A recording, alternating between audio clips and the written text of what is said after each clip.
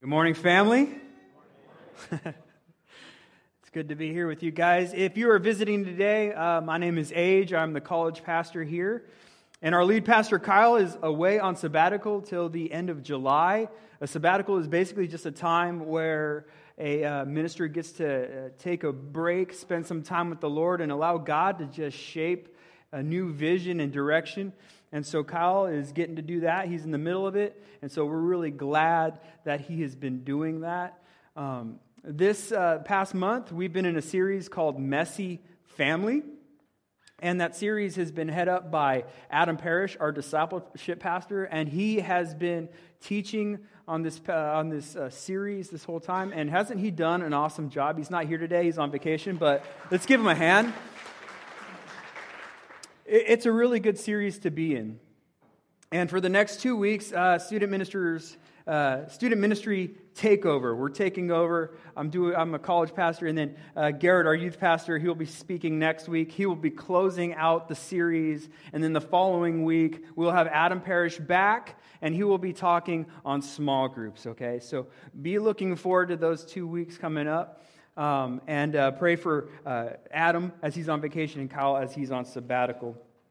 We're in a series focused on family, and the series clarity for the series is God can bring hope and healing to even the messiest family. And every week we have learned a little bit more as to how Jesus wants to bring hope and healing to our lives, to our families' lives, to our households.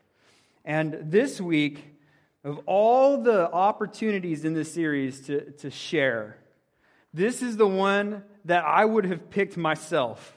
It's the one I'm the most excited about. It's the one that I feel like I've had to learn and live out a whole lot, or at least the most, as a minister especially. This week we are looking at Jesus redefining what family is. Jesus redefines what family is. Before we get too far into it, the main focus for today is family is more than just a household or our biology. It's who we journey with and who we journey like. Okay? I'm telling you the whole point of today. All right? So you ready to go home? You can go home right now. We have Don't Miss Sunday, and then this Sunday's Do Miss Sunday because Age is up to bat, okay? Now, before we get too far into it, let's go ahead and introduce you to Throwback Age. Where is that? Let's see. Oh, I got it. Go ahead and click on it.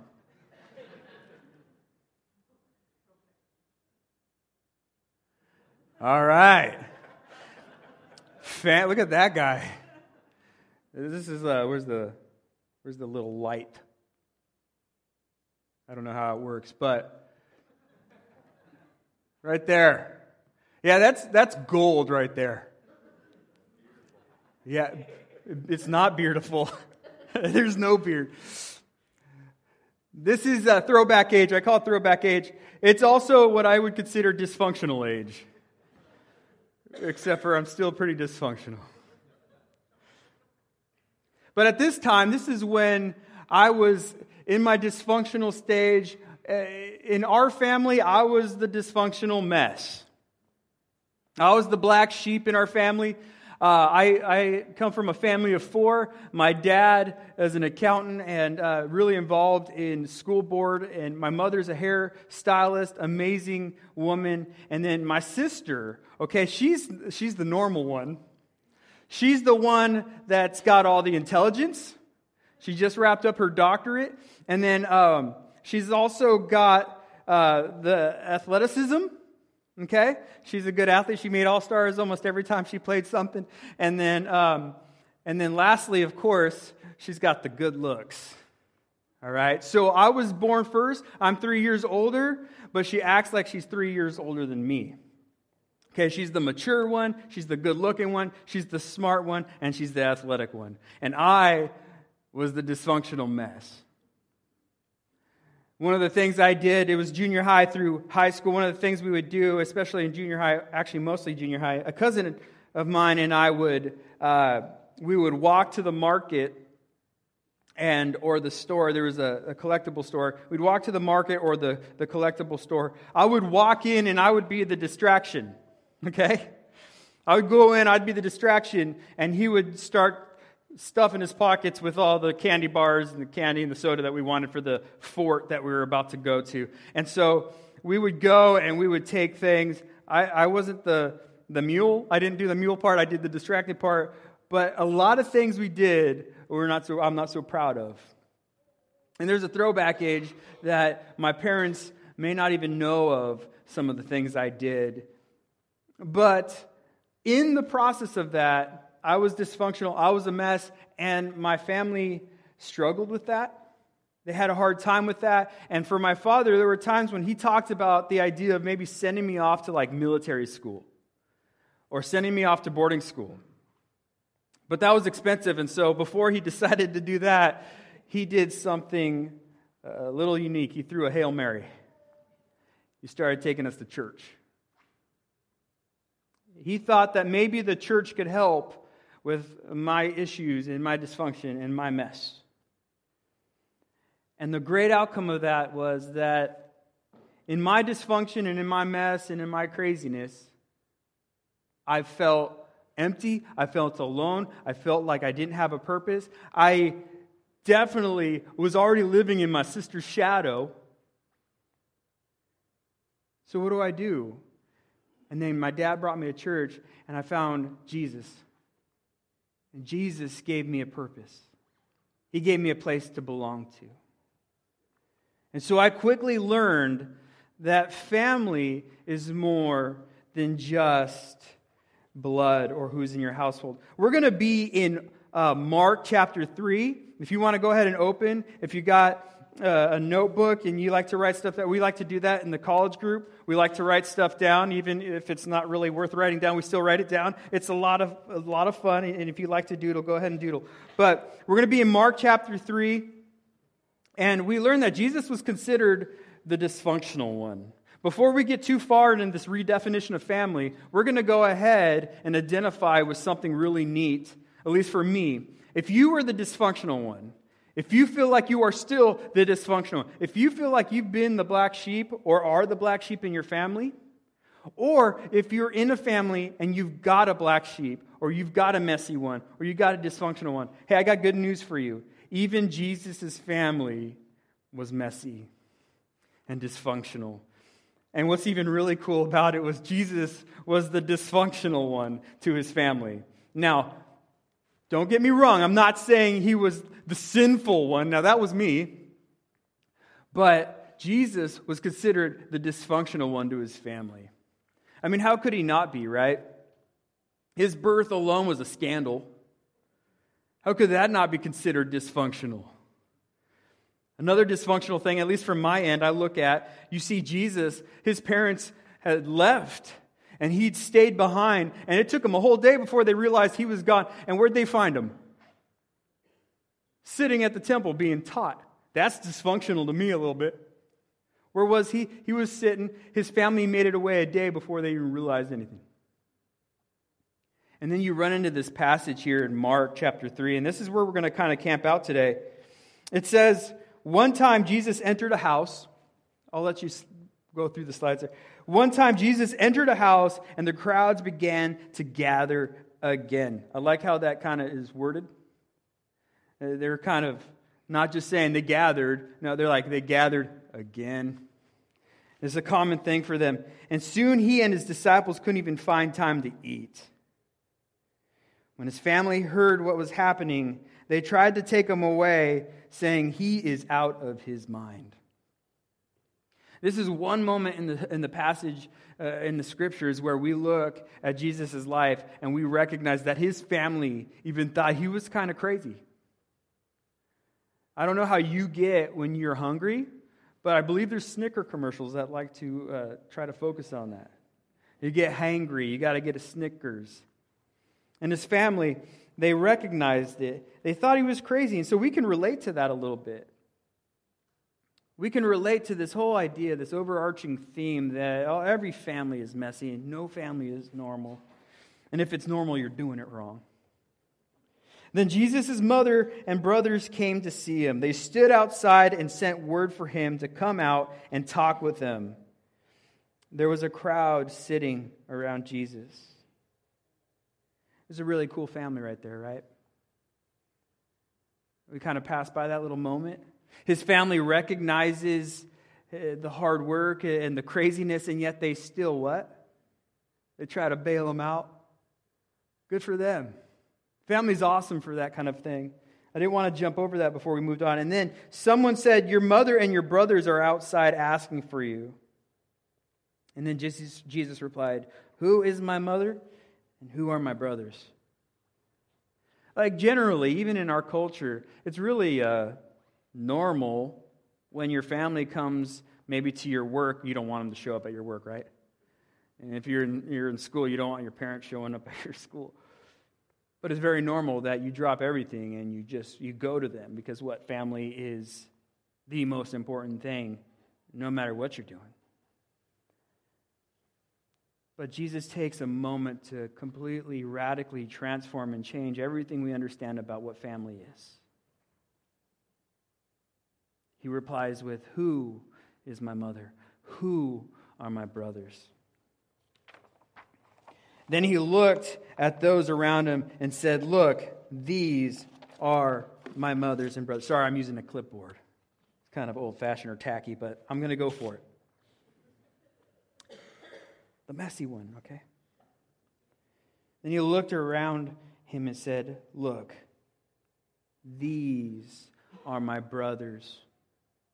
These are my mother.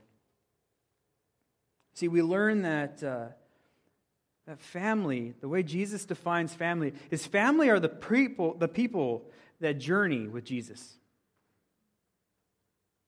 Now, that doesn't exclude his actual mother, Mary. Doesn't exclude his brothers. It includes them, but it's not limited to them.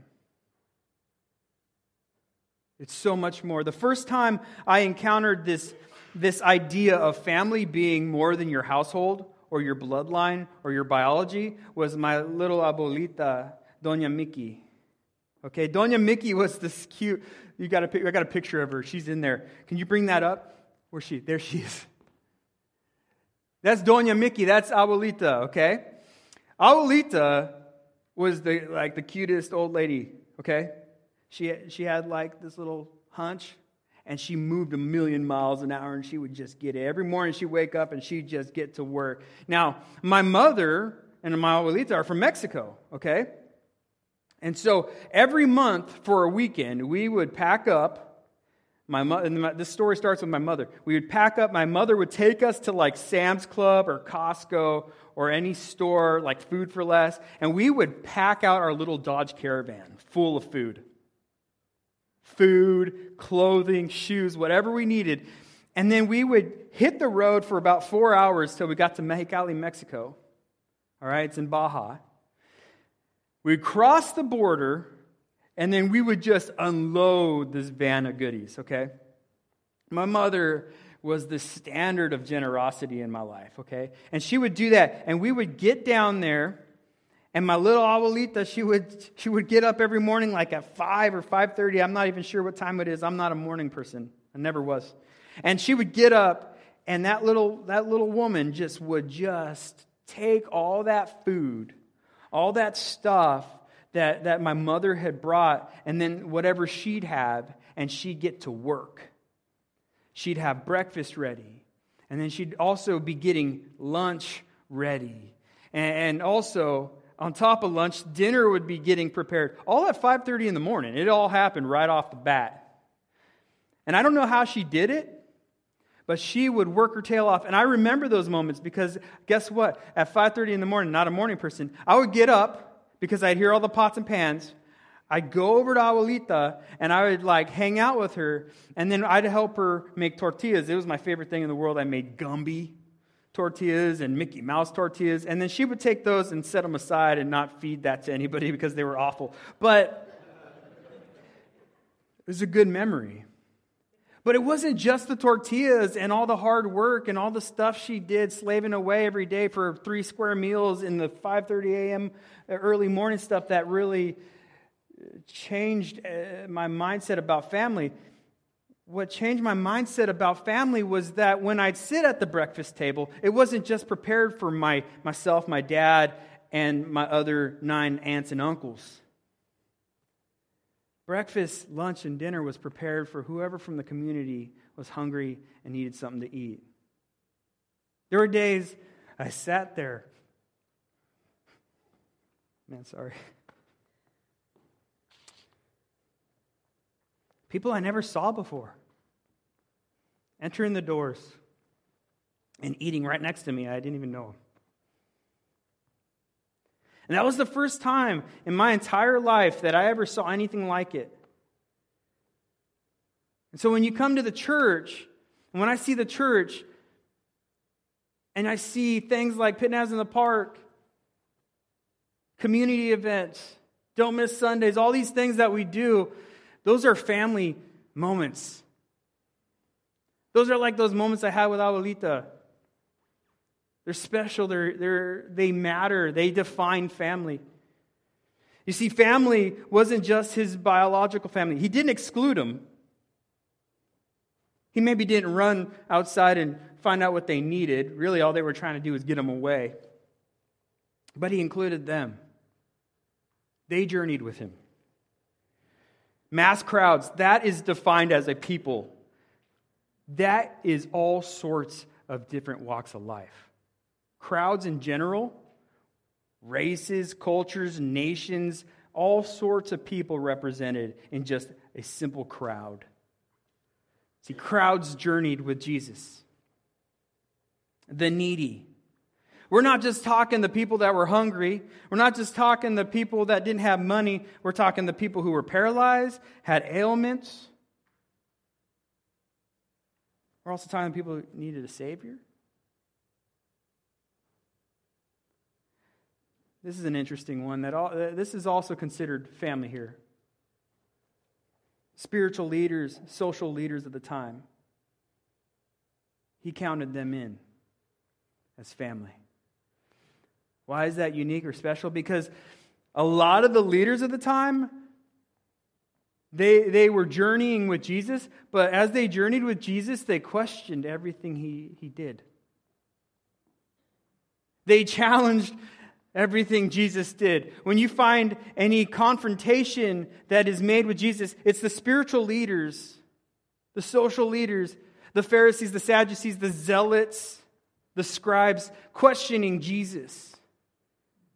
Even saying terrible things about him. Even to the point of taking him and putting him on trial. See, Jesus journeyed with them too. You see, Jesus wasn't specific about a household, 4 walls in which we all live, and that's not a family. That's what we call a family today. Really, that's just more a tribe. Ray and Asher and me, we're just a tribe here. You see, Israel was a family made up of tribes. And today we've adopted the idea that the tribe is all that matters. But Jesus redefines it. He teaches us that family journey with Him and they seek Jesus. So how do we embrace Christ's definition of family and take that journey? Family journey like Jesus. It says, anyone who does God's will is my brother and sister and mother. That's in verse 35. I want you guys to say this word, thelema. Say it with me, thelema. Let's try it one more time. Thelema.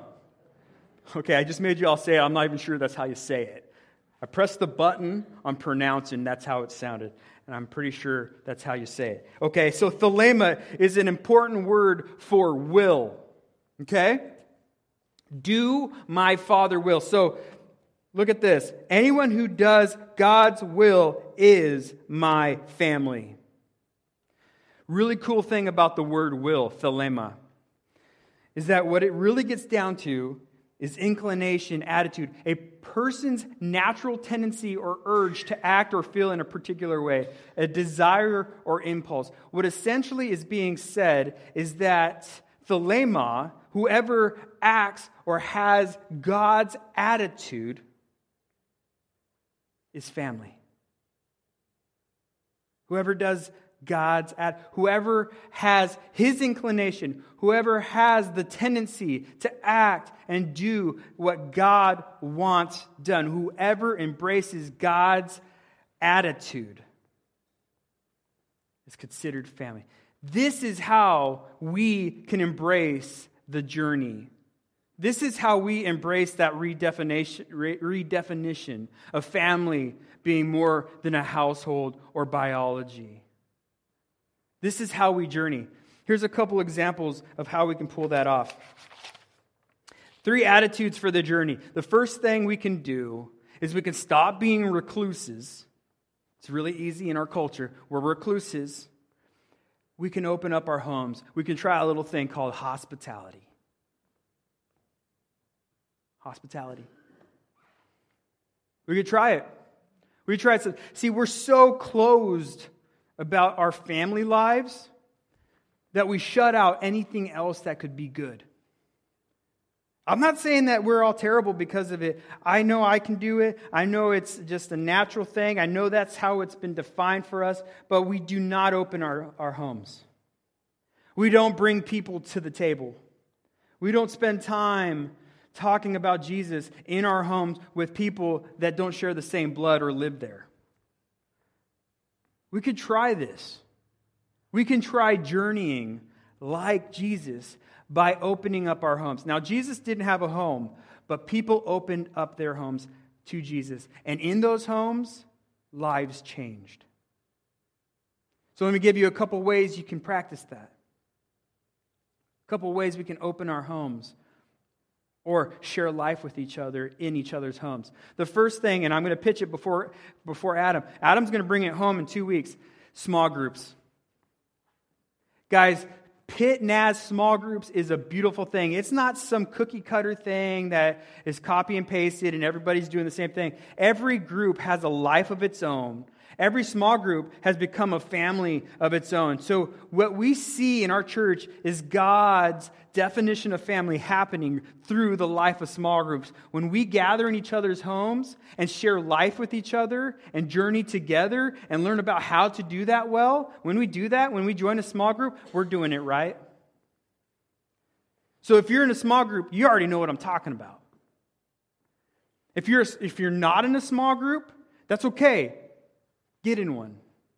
In the fall, we're going to be relaunching small groups. It's an awesome opportunity to journey like Jesus. The next thing is we have a friendship family program. There's this really ugly statistic I heard the other day. I was meeting with Aaron Hurt. He goes here. He comes to our church. He works in the international student office at Pitt State. And we were having coffee, and he wasn't completely sure of the exact number, but he remembered or recalled hearing a number that even if it's remotely close to this percentage, it's just not cool. But he was saying somewhere around 90% or around that number, 90% of international students will come to America, study abroad from their nation. They will come here, and 90% of those students will have never entered into the home of the modern American family. They will have never been treated to a home-cooked meal or be exposed to a family environment in the United States while studying abroad. Now, I've gotten to hang with a few international students, but I felt a little embarrassed by that, especially being this close to that campus. Guys, there will be an opportunity here in the fall when school gets back in. We have international students flying in from all over the world that we get to share life with. They're part of the crowd. Jesus included the crowd. So one way we can journey like Jesus and show hospitality is to look into this friendship family program. Basically, you get to connect with the student And every once in a while throughout their time here, you just take them out for dinner or invite them over for dinner or take them to a kid's game, expose them to a little sport called baseball or football or any other sport you'd like. I don't care. But if you try to teach them about soccer, you're going to learn something instead of them learning from you. There's also another thing. You don't want to open your house. Why? Because all that black mold you don't want people to see? I don't know. Maybe your home's not really set up for a large group of people. That's okay. That's okay. I have one way to help with that. We have a thing called the homestead, where college students are coming and being loved on and being hosted and being brought along in our journey as a church. And they are coming and they are living life with Jesus. They are journeying with Jesus and like Jesus. And you can be a part of that. If you're interested in the homestead, come talk to me. It's as little as 3 hours during a week. And it's not every week you'd have to do it. But it's just one way to journey like Jesus, to have the attitude of hospitality and practice that. You can do that. Those are 3 ways we can practice hospitality. The next thing we can do, the next attitude we can have is practicing humility. See, pride is the biggest thing that gets in the way of our families finding hope and healing. We're too proud to say that we need help, that we can't do it as a family unit on our own, as a tribe on our own. We have to have it all figured out. We're not willing to let anyone know that we're messy. We need people to know that we are normal.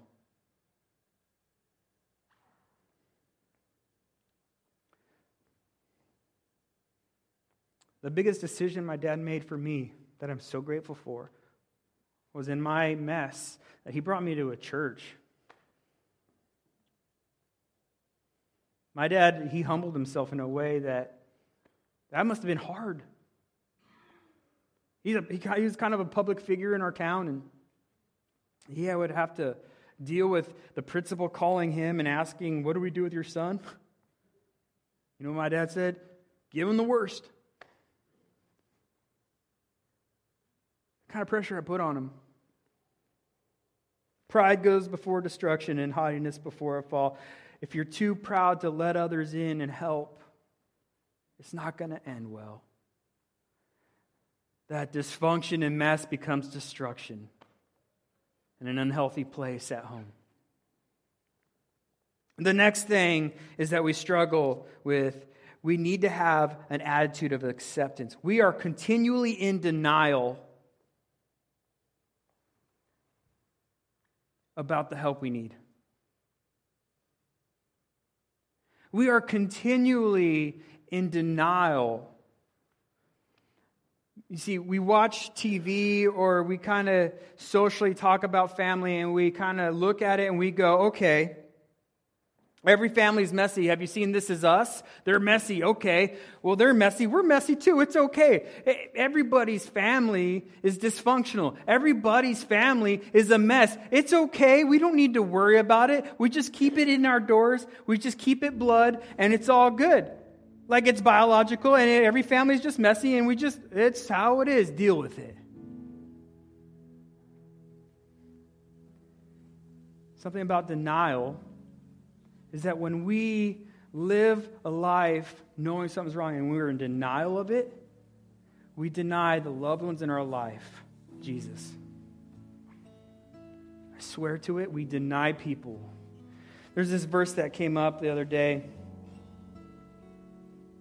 But those who won't care for their relatives, especially those in their own household, have denied the true faith. Such people are worse than unbelievers. Look, it's not that we're terrible people because we're just accepting that family is messy and you can't do anything about it, so just let it happen. There's nothing terrible about it. That's just the narrative we know.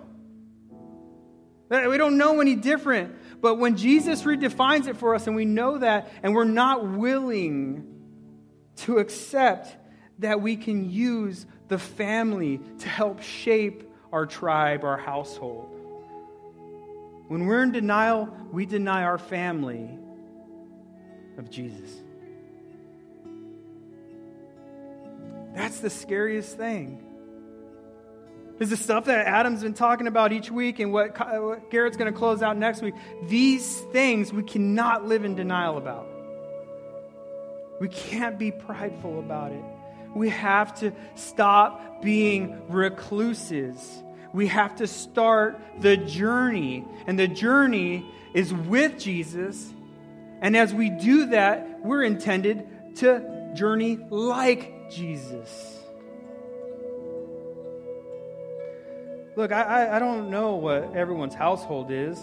I was fortunate. I had both my parents. And I'd say both my parents are pretty top-notch people. You know because you look at my sister and you just think, wow.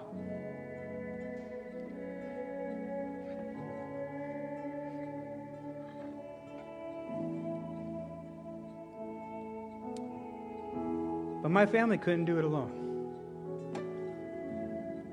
Your family, your household, your tribe can't do it alone. What is it that we're in denial about? What's going on in your family? What's messy? What's dysfunctional? Who's the black sheep? Is it you or is it someone in your family? See, God intended a journey with Israel.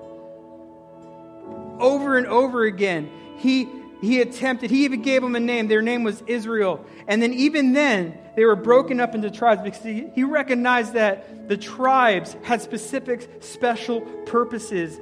But they were not intended, the 12, to be separate from Israel. They were intended to live life as a family, as a big, huge family. Israel was not intended to be divided. And when Israel, you can read it in the New Testament, every time Israel would just stay in denial, keep things messy, stop journeying with God. Every time they broke that cycle, what would happen? Division. What happens in division? They fall apart. Israel falls apart. What does that look like? Nations take over. Bad influences come in to what was intended to be with God. They come in and they destroy it. Not only do they destroy Israel or the tribe, they enslave it. They don't only enslave it, but they scatter the family all over.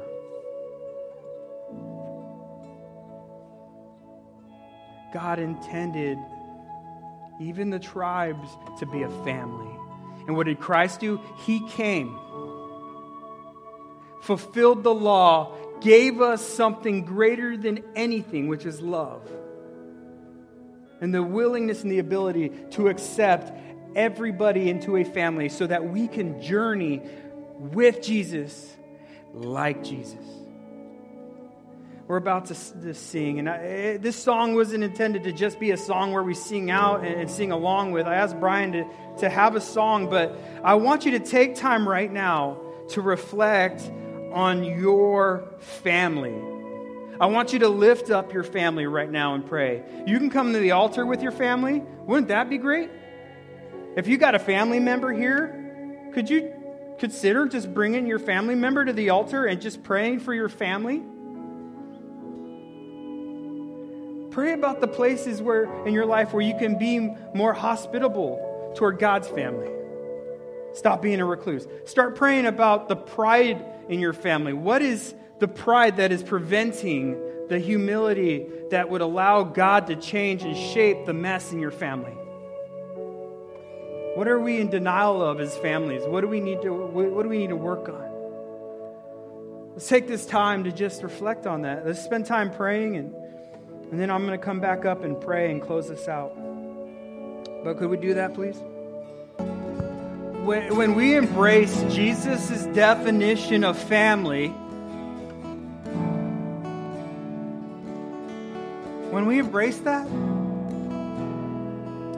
the dysfunctional ones, the messy ones in our families, when we look at our family being so much bigger than our household and our biology, when we see that, we then recognize those dysfunctional ones, the complaints in our family. We then realize that they're not complaints.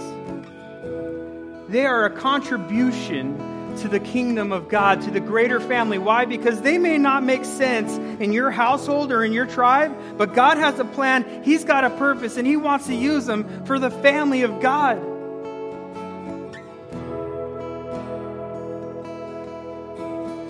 But none of that will happen if we don't change the definition of what family is. What will happen?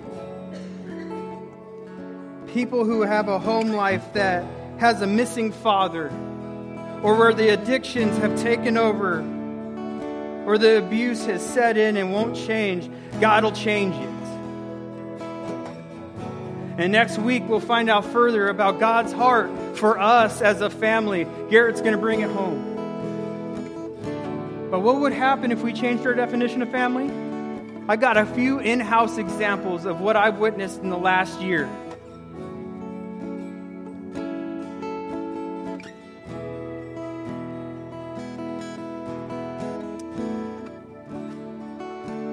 Students will go on mission trips. They will find people they'd never met, and they will instantly become family.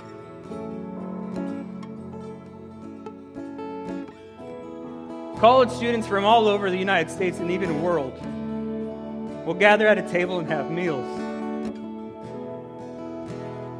We'll have successful small groups like we've had. We'll have amazing opportunities in the park where we gather together as family and we have a good time. But what more can happen when we embrace Jesus' definition of family? Jesus, we love you. We thank you for changing our world, for uniting us. Lord, let our families, our households, our tribes, let them be part of your kingdom, of your family. God, help us to embrace that. Help us to not let our desire to be recluses. Don't let our pride, and do not let our inability to let go of the denial that we have. God, help us to throw all that out and to embrace the journey with you, Jesus. And help us to journey like you. We love you. Amen. The Lord bless you and keep you. The Lord make his face shine on you and be gracious to you. The Lord turn his face toward you and give you peace. Go in love, be in loved, and loving others. Have a good Sunday.